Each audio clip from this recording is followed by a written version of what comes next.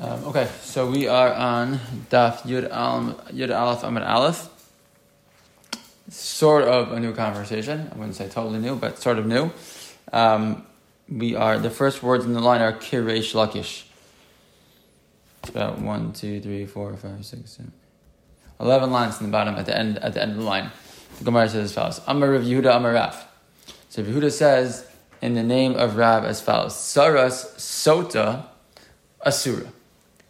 So, what's a sota? Let's just make sure we know what we're talking about. And we're going to see the actual definition of sota in this case is going to shift slightly, so we'll pay attention to that. But the simple pshat in sota, right, is that a woman is married to a man. They're married to each other. She's, she's been found to be hanging out with some other man who's not her husband. And she hasn't necessarily done anything with him that's asur, but spending time with him, finding herself maybe in yichud with him, which would be asur. And the husband becomes jealous, upset, worried what's going on, and he actually warns her not to do so in front of Eidim, and then Eidim see that she does it again, and she ends up in yichud with this guy. So at that state, right, she's now a quote safek sota. We're going to see, because she is been accused of being of yichud or warned not to have yichud with a man other than her husband, and then she's found with Eidim to have had yichud with someone other than her husband, and then the process goes. He brings her to the Beis Hamikdash, and she's asked to confess, etc. She doesn't. She drinks the sota water. It turns out she was an adulteress, that she dies from it. If it turns out she wasn't an adulteress, she has a baby from it. So that's a sota. The question then becomes at what stage we're referring to this woman. Are we referring to a woman who's actually committed adultery? Or are we talking about a woman who's been found to have yichud with a guy that she was already warned not to?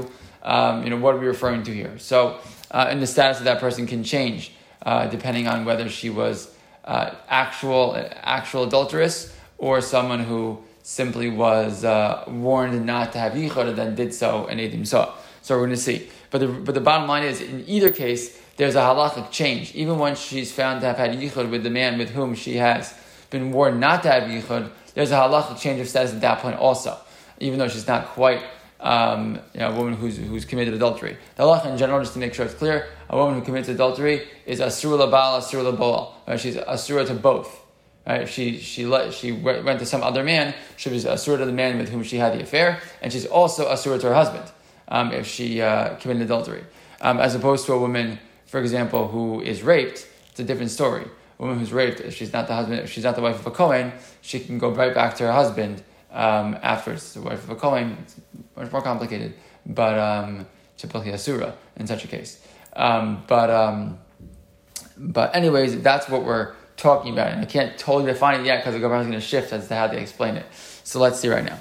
But the bottom line is, this woman who's the quote sota, in this scenario, she has a co-wife, right? So Reuben is married to Rivka and Sipporah. That's some reason we call Sipporah the co-wife always. So Reuben is married to Rivka and Sipporah.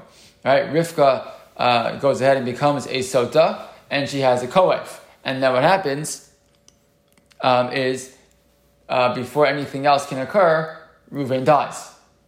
So Reuben dies, and his wife already had the status of sota. So what happens to Rivka, and what happens to Sipporah in such a case? So Amir Rabbi Yehuda Marav. So Rabbi Yehuda says in the name of Rav, Tsaras Sota Asura.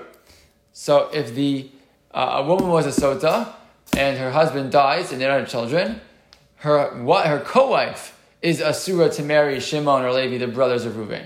Which the implication, of course, is that if the tzara is asura to marry them, that must mean that Rivka herself was asura to marry him, to do yibum. So my time, what's the reason? Says Rav, Tuma ksivba ke'arayos. In reference to the halacha of sota, she is referred to as temeya. And since she's referred to as temeya, a woman who is temeya to another man, she's like one of the arayos. She's forbidden. If you're one of the arayos, there's an isser kares. If it's an isser kares, what does that mean? So that means that there's no yibum even starts in the first place. And again, according to the rule of our very first Mishnah, her tzara is also asura. Right? So there's not even any discussion. You can't even start the yibum or chalitza process if the relationship between the Yevama and the original and the brother or the tzara and the brother is one of an Isser of Harayos, of Karos. Okay. Look at Rashi just to make sure we're totally clear. It's the second line in Rashi, second wide line in Rashi. Tzara Sota Asura Haya Nasui Beis Nashim. Right, he was married to two women. Vizinsa Ha'achas Tachta. And one of them, and so Rashi explains it, assumes in this case, Sota here does not necessarily mean that we went through the process of Sota per se, or we did go through the process and we find out that she was actually Mizana. She actually had done the act, right, the sexual act with a man who's not her husband. So what happens? V'yesh edim, and there are edim that they did so. And you wonder, how is it possible to have edim? It's a good question. It's very difficult to have edim of that said act. We're gonna have to, that's when we talk typically more about the edim of the yichud, but it's not that simple. Umeis below banim, and then he dies without children. He vitzarasa peturos af mina chalitza. Right, she and her co-wife are both peturos even from chalitza. My taima tuma ksiva v'nistera v'hi nitma'a. The pasuk says she was nistera. She was secluded herself with this other man who's not her husband. V'hi nitma'a, and she became temeya to her husband. So you see that she's treated nitma'a. Rashi says karayos dichsiv al titamu b'chol elam. When it comes to the parsha of Arayos, where the Torah warns, don't become temeya through all these acts, meaning the act of violating one of these Arayos is an act of tumah. So you see that the word tumah used in both places. So you see a woman who's a sota to her husband, who actually did the act of Arayos, so she the act of znus. So she's going to be considered temeya. That's important because now she has the iser kares to her husband, and therefore to her brother. By the way, why does the relationship carry over to the Yavam? Why does that make sense? Because that's been our rule the whole time, right? That the Yavam always sort of takes over the marriage. That's why of his brother. That's why he doesn't have his own kiddushin. That's why after he does Yibum, he gives a get, right, to divorce her. Because again, it's all kind of an extension of that original marriage. So if she's a surah to her original husband because of znus, because she was mizana, she had an affair. So therefore, she becomes a surah automatically to his brother also, to the Yavam. And then, of course, that relationship extends to the tzara, as we've been saying all. Okay, fine. So that's Rav's opinion. Rav's opinion is once a woman has committed the act of adultery, she's a quote sota. In that case, she's a surah, and her tzara is also a surah to all the brothers as well. So Meisiv Rav Chisda, Rav Chisda is going to bring a contradiction, or presumably a contradiction to the sheet of Rav. Rav Shimon says, Bi'asa o chalitzasa me'echav shal rishon poteres tzarasa. So we'll explain what the line means, but then we have to explain the context. So that a scenario where a woman had bi'ah or a chalitza from one of her brothers, so that's going to make the tzara petura from yibum. Meaning, it sounds like, first of all, that the original woman here is allowed to have yibum or chalitza, and it sounds like she makes her tzara petura when she does so, meaning that there originally was a chiyuv. So whatever brisa we're quoting here, it's clearly assuming that the woman who was, quote, the sota, was permitted to marry her brother after her husband passed away, and the tzara would have been if the original woman would not have married her brother, Danibum. So what is going on here? So the case is as follows.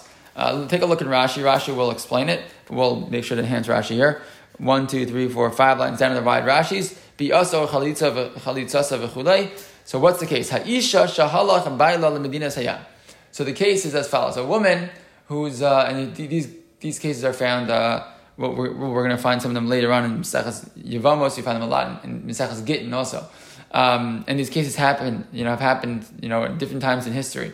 A woman whose husband goes, the Medinas Hayam always means that he goes on a faraway journey across the ocean. He takes a boat somewhere. And right, they knew when he took a boat, those days, somewhere far, so you may or may not come back. Right, it's a very, very far journey. Uba'u va'amrula, and they came and they told her, Meis ba'alech.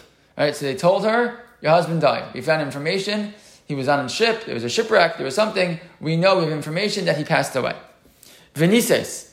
And then she gets married. Va'achakach ba ba'ala.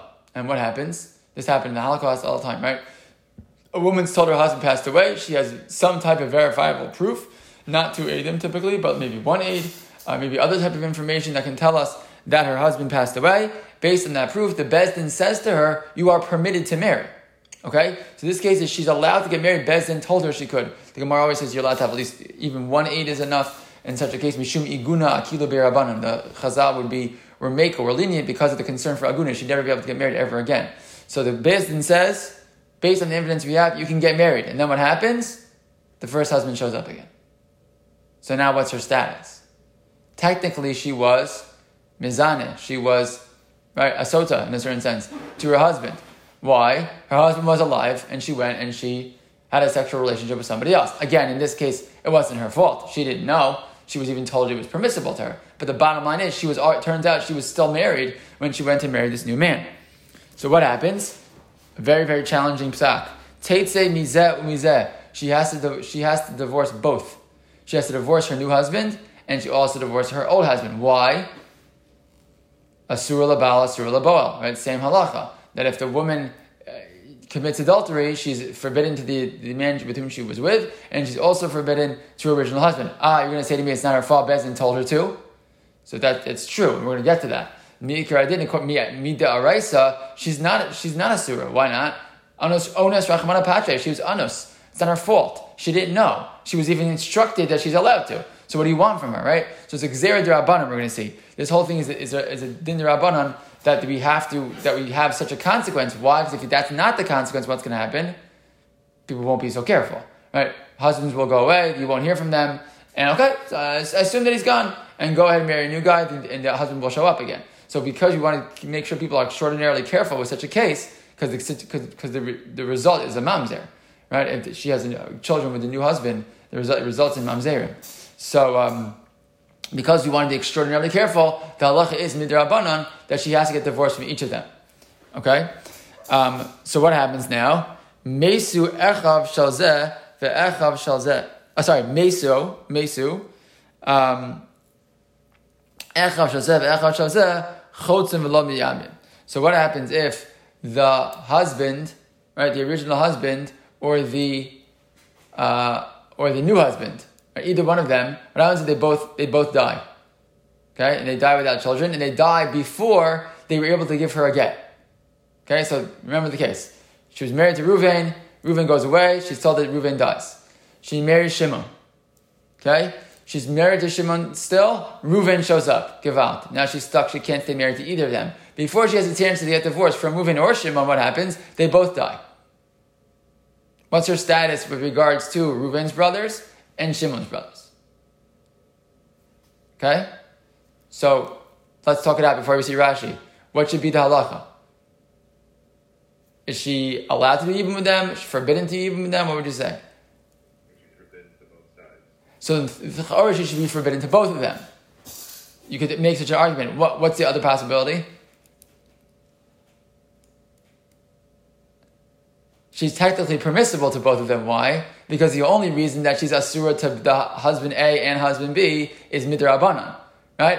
Because we're concerned maybe later on different women are going to make this cheshbon and they'll get married without proper evidence. So really midaraisa, you could argue, she's actually permitted to both of these men, in which case she's really permitted to both of their brothers, right? In that scenario, right? Or at least she's permitted to her original husband, you could say. Permitted to her original husband, and she should be able to do yibam midaraisa. Again, midarabanan maybe not. So the question is, what happens in that case? So the halacha is if they die, each of the brothers do chalitza, but not yibam. Why can't they do yibam? Because they can't do yibam in such a case. Again, the Rabbanan already said that. That this woman's off limits. She was ki'ilu, she did zinus. Ki'ilu, she was an adulteress. She wasn't, but we treat her that way, midrabanan. So they can't do yibum. But you have to do chalitza. Why? Because mida araisa, they have a connection to each other. Right? Mida araisa, she was permitted to marry each of them. And really, therefore, the brothers of each have to do yibum. This is the opinion of the Rabbanan. Okay, in such a case. That, again, midrabanan, we made her asa to both husbands. If they both die before they're able to give a get, So then each set of brothers has to do, someone on each side of both Reuven and Shimon, a brother of each, have to do chalitza with her, but they're not allowed to do yibum. Fine. However, Rabbi Shimon doesn't agree. Rabbi Shimon Omer, continue in Rashi. Rabbi Shimon Omer, this is all just quoting the Gemara on Daf, I think it's in Peizanim Beis. Rabbi Shimon Omer, bi'asa o chalitzasa me'echav shel rishon poteres hi lechanchila es sarasa. And remember, by the way, also, so now let's imagine the same scenario, but she actually has a co-wife. Okay, so she and another woman were married to Reuven, and then Reuven left and went to Medina Sayam. He went somewhere, but he told he died. Okay, Rabbi Shimon says, and then she married Shimon, and then Reuven comes back. Rabbi Shimon says, if Reuven and Shimon, but he still agrees that Reuven and Shimon, she still has steward of both Reuven and Shimon, because we have to make that gzeira. We're nervous that maybe people will be not careful about these cases. Fine, so that's the halacha. But what about if Reuven and Shimon both die? Rabbi Shimon says this whole din d'Rabbanan does not continue over to the case of yibum. And really, she's permitted to marry the brothers of either of them. She could do yibum with either one, or chalitza. But she could even do yibum with them. Why? Because the din d'Rabbanan started at one level. That was the concern that if a woman's husband goes far away and she can't find him, she won't run to Bezdin, she'll just go marry somebody else. So we said, no. In order to make sure that doesn't happen, if he does come back, we make her a steward of both. Right? But in terms of what happens if they die, what's the status of their brothers? That already, he says, Chazal didn't go that far. They didn't make that far gzeira. And therefore, in that scenario where Reuven comes back, and now Reuven and Shimon are both here, we're both her husband, and they both die, says Reb Shimon, she can do yibum with their brothers. Okay? And if she does, what happens to the tzara? The tzara is off the hook, right? The rule in general. You have two women who are on the hook for yibum. If one of them does yibum, the other one can go free. Okay? Yeah? Sort of clear? Okay. Fine. So says, let's continue Rashi. Rabbi Shimon Omer, bia sa'o chalitza. If she does bia, or obviously if she does chalitza, me'achiv shal rishon, with the first brothers, the first husband's brother, poteres hilachachila. Sorry, I should make it clear. It sounds like Rabbi Shimon says only with Reuven's brother. This is permissible, not with Shimon's brother. She does that lechachila. That paters at sarasa sharei hi keshar nashim lagaba yabam, because she's like any other woman. When it comes to the Yabam, the lo kansua rabbana miyibum. The Chacham did not go so far to make her unable to marry the Yabam. The vada sharilei, because she's for sure permissible to him. She'anusa haisa. It's not her fault. This whole situation is not her fault at all. Sheshama shemeis, because she heard that he died, right? And she was told that, but Bezdin told her to marry him. But what do you see? So that's bringing us all the way back to our original case. What was the original scenario? The original scenario was, Rav said, a woman who's a sota is asura, right? And her tsara is also asura, right? She's a sota. Again, our original case was Rivka and Sipporah married to Reuven. She became asura to him because she had tashmish, she had sexual relations with somebody else, right? And what happens in such a case?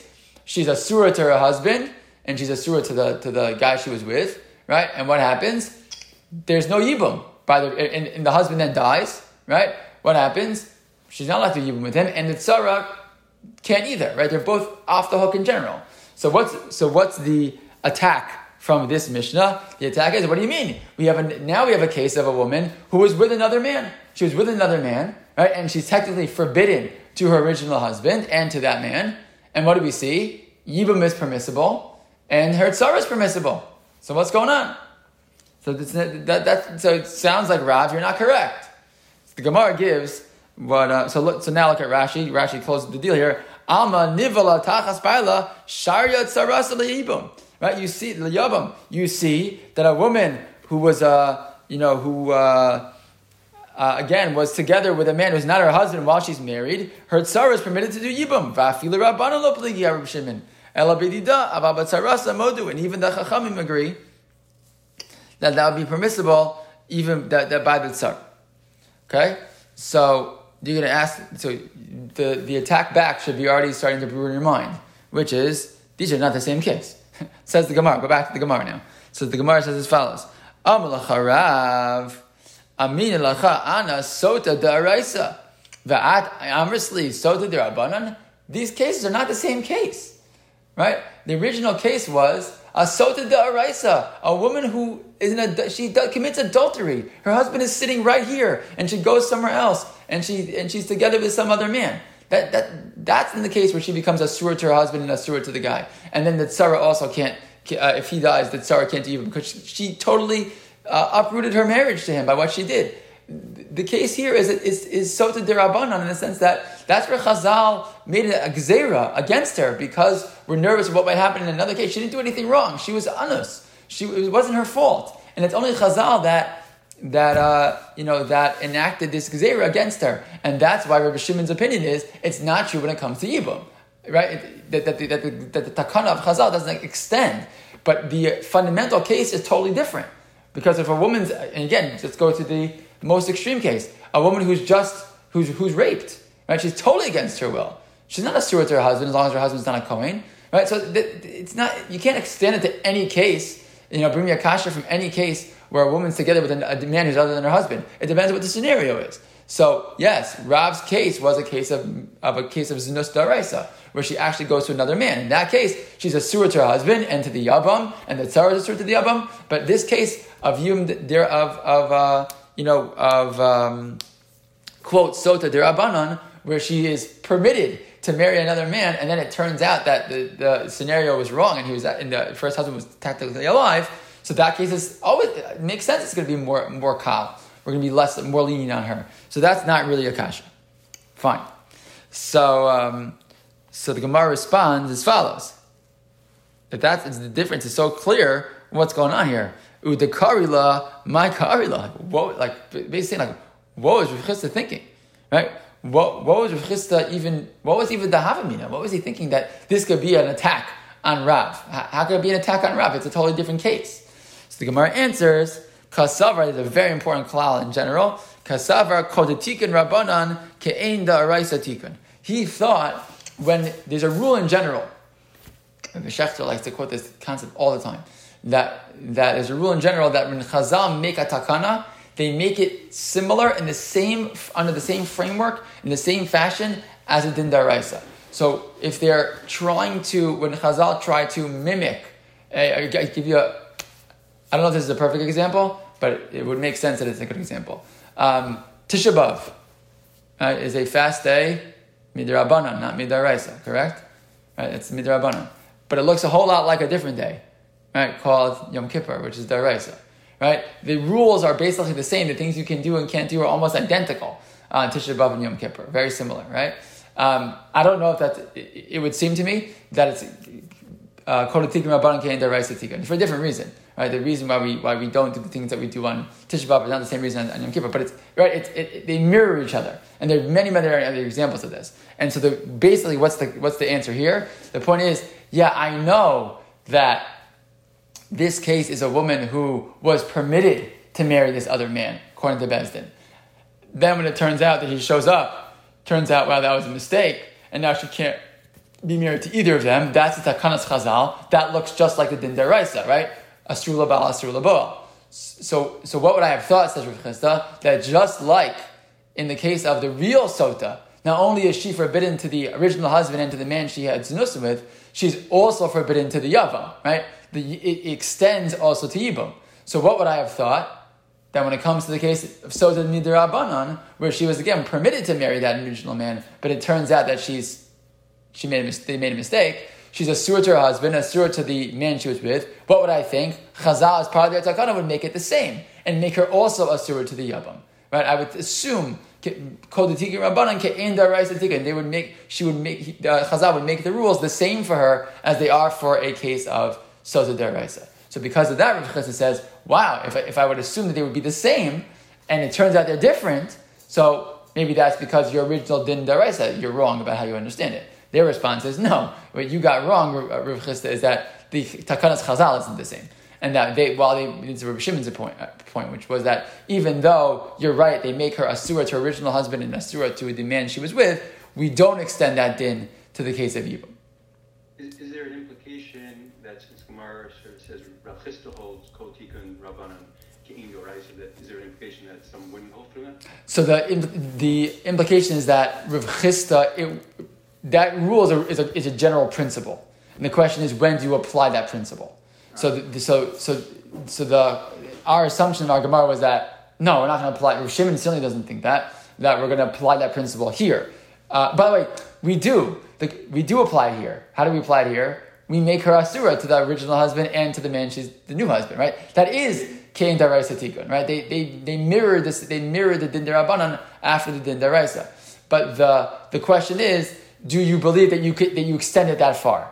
So our original assumption was no. Rav Chis says, I assumed that the extension of that concept applied all the way through To the tzara also. To the tzara also, and to yibum in general. Because Rav Shimon his opinion is that it doesn't apply to yibum at all, right? Or at least not to the first husband. Yeah. Okay. Every day a new concept to learn, right? Okay, we are really almost over time. All right,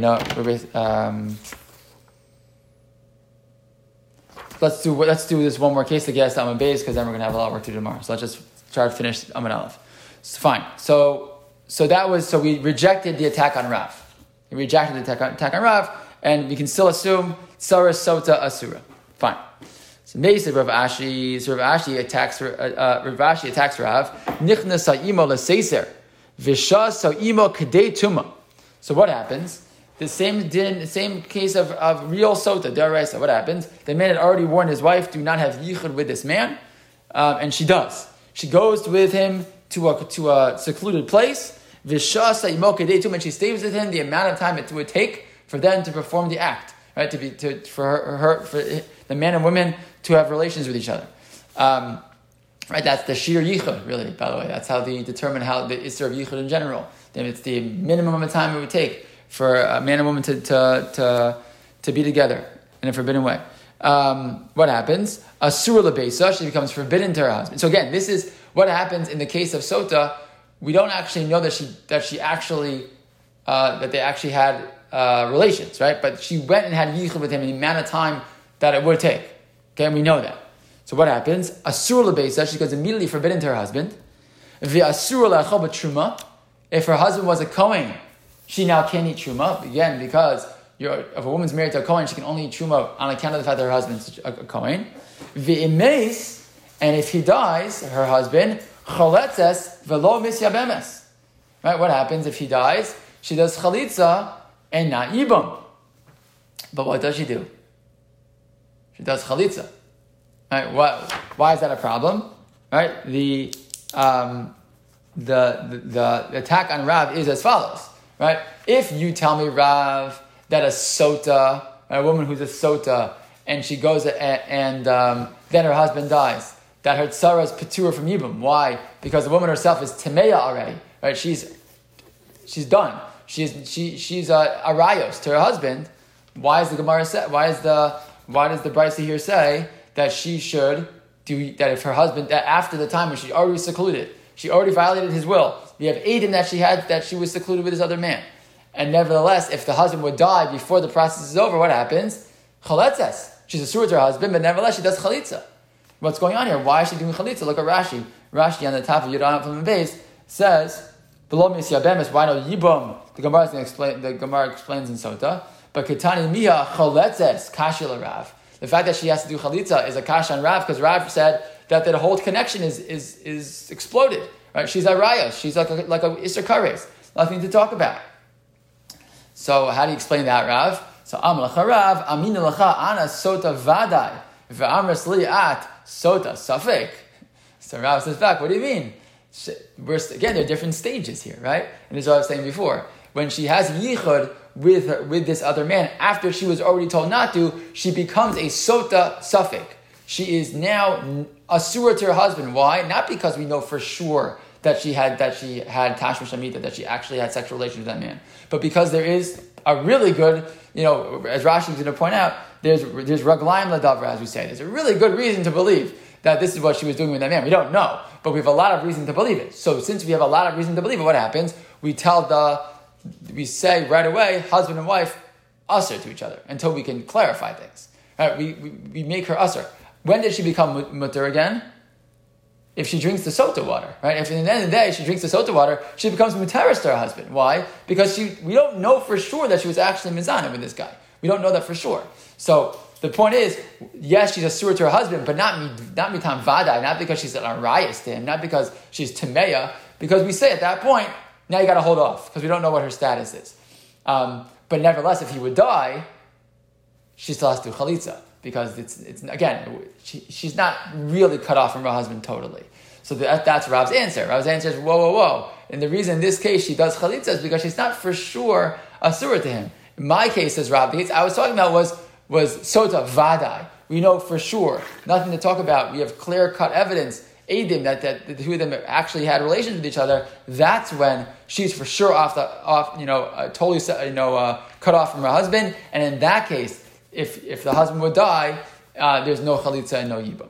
So that's what I was talking. That's what he's going to say. That to be his answer. That's why sotas vadai. That case you're bringing as a kasha me is sota suffik, and we will pick up here tomorrow.